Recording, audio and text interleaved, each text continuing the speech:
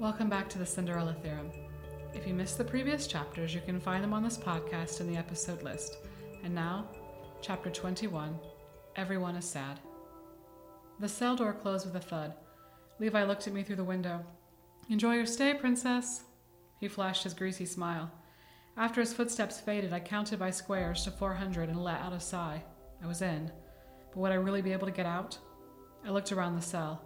Except for a pile of straw in the corner, it was less like a dungeon and more like a nightmarish classroom. An old desk sat in the middle, a chalkboard hung on one wall, and math books were stacked in the corner. That was the classroom part of the equation. The nightmare part equaled no chalk with which to write. The books were sealed shut, and worst of all was the art. Framed and hung all over the walls were equations obviously meant to annoy me. Every equation was wrong and designed to look pretty. 7 plus 5 equals 75 is prettier to look at than the accurate 7 plus 5 equals 12. Other such gems included 6 times 6 equals 66, 8 minus 3 equals 83, 4 divided by 9 equals 49, and 45 plus 70 equals 4,570. I ignored the math art. This was the best they could do at keeping me sad forever? I was annoyed, certainly, but not exactly morose. Great, I sighed. Another quest clause word.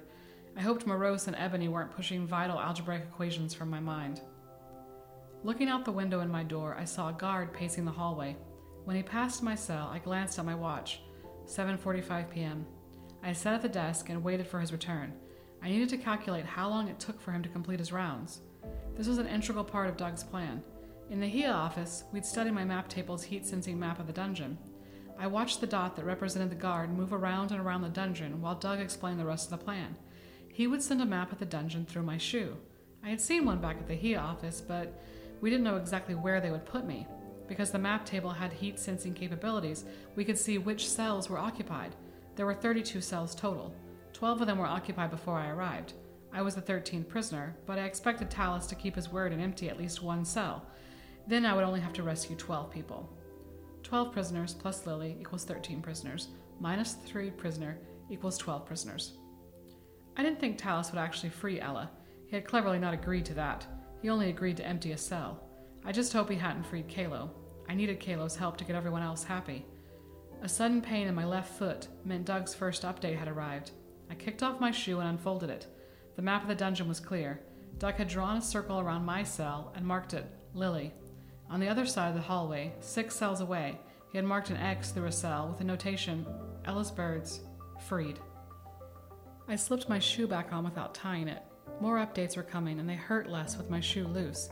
I tucked the laces in so I wouldn't trip. I had hoped the evil stepmother or the evil queen from the candlemaker's daughter would be the freed prisoner, but on second thought, I was glad I wouldn't have to talk to the birds. I heard footsteps coming from the hallway, so I quickly sat on the map. I looked at my watch. 7:52. It had taken the guard 7 minutes, but I had no way of knowing if this was accurate. Any mathematician knows you need lots of data to interpret from before making a conclusion. What if he had been delayed on his circuit, and it usually only took 5 minutes? I would have to get an average time.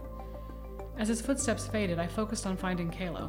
When I left my cell, I could either go left or right, 50% chance of choosing correctly.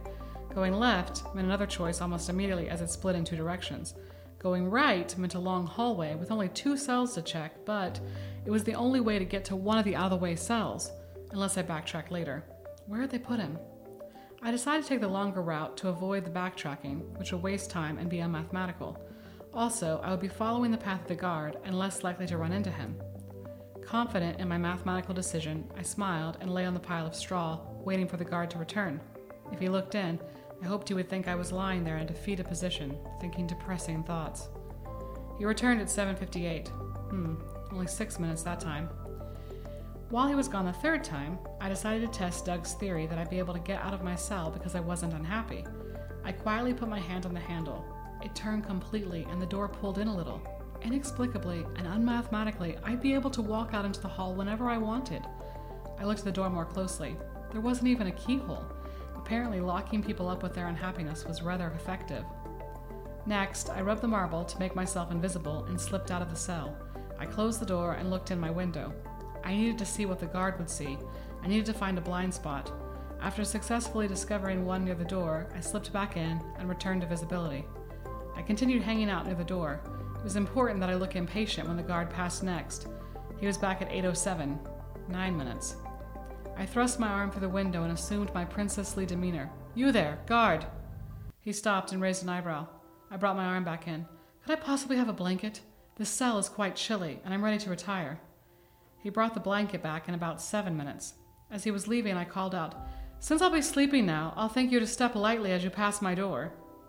He made a scoffing noise, stomping his feet loudly as he walked on. When his footsteps had faded, I dashed to the straw in the corner and made a pile that, when covered with a blanket, resembled a sleeping person. Taking a deep breath, I went to stand near the door and made myself invisible. While I waited, I reviewed the route I would take. Out the door, turn right, check the second door on the left, turn left, check the second door on the left again, continue on, turn left, check the first door on the right. I continued repeating the route until I was sure I knew it, and I heard the guard returning. I held the marble poised to reappear if necessary. He came to the window and looked around slowly. He was so close I could smell the fish he'd had for dinner. He narrowed his eyes as he looked at the body in the straw, but eventually he walked on. When I couldn't hear his footsteps, I slowly opened the door and slipped out, closing it just as quietly. I walked silently to the left and checked the first occupied cell on Doug's map. I stood on my tiptoes to see inside. Not Kalo. I didn't recognize the occupant. I had no clue who this man was. I almost laughed when I thought of what Kalo would say. "You didn't know who he was, Lily? How can you be so useless? This is a perfect example of why you should know everyone in the kingdom on a facial recognition basis." I bit my lip. It was true. I should have known who this man was, but I didn't.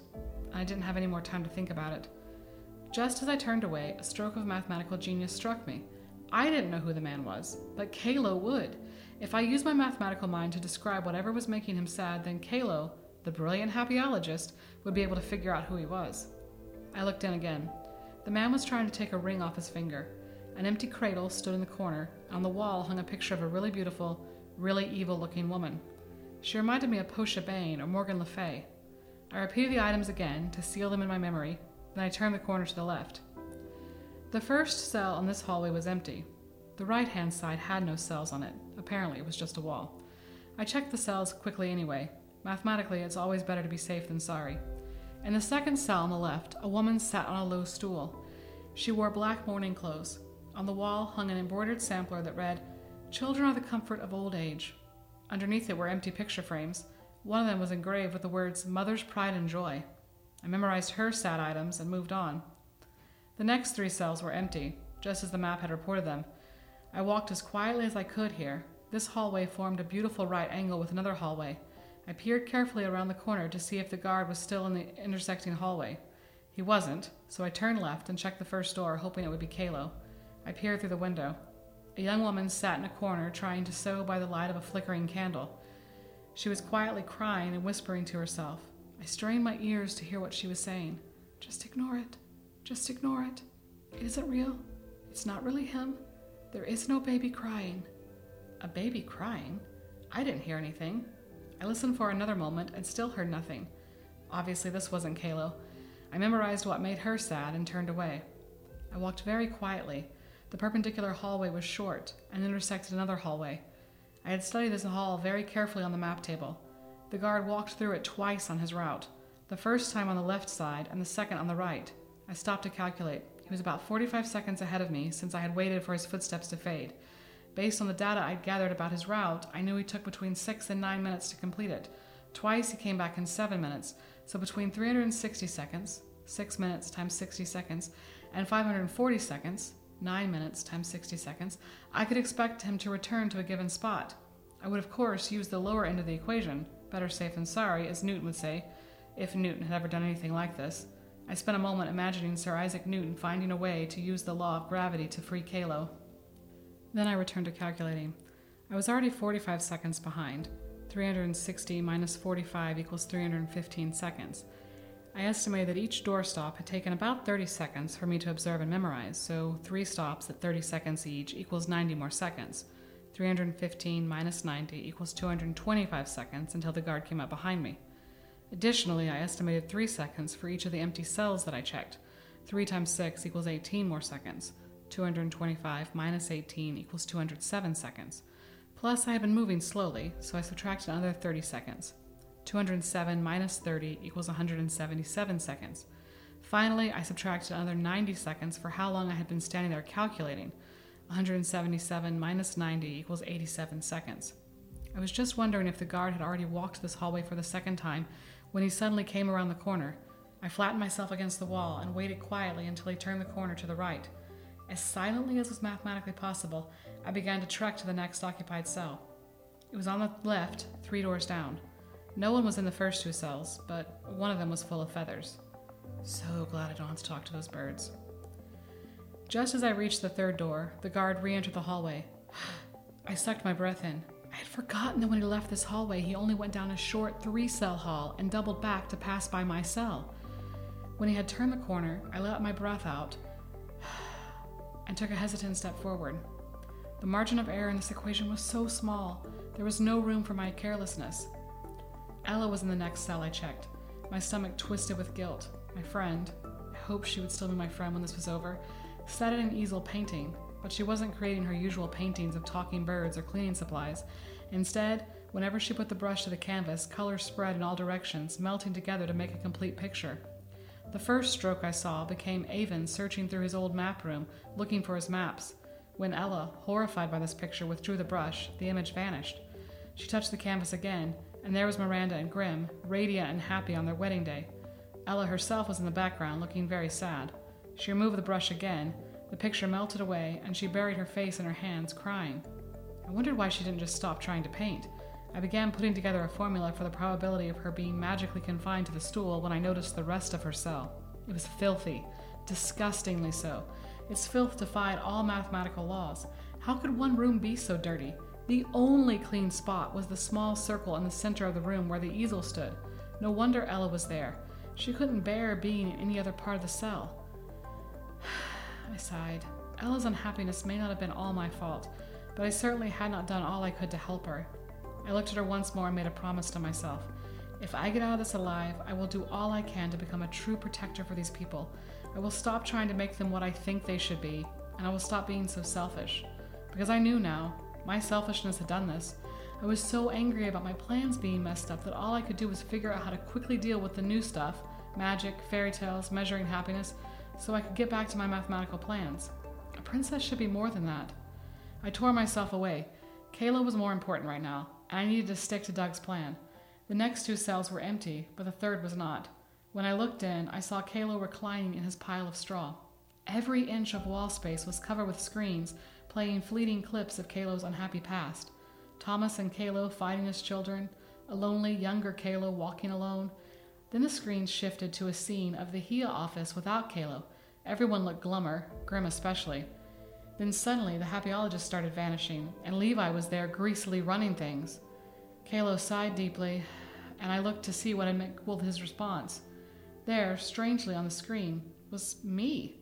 Images of me working alone in our cubicle, dancing with various citizens, walking through the castle, laughing.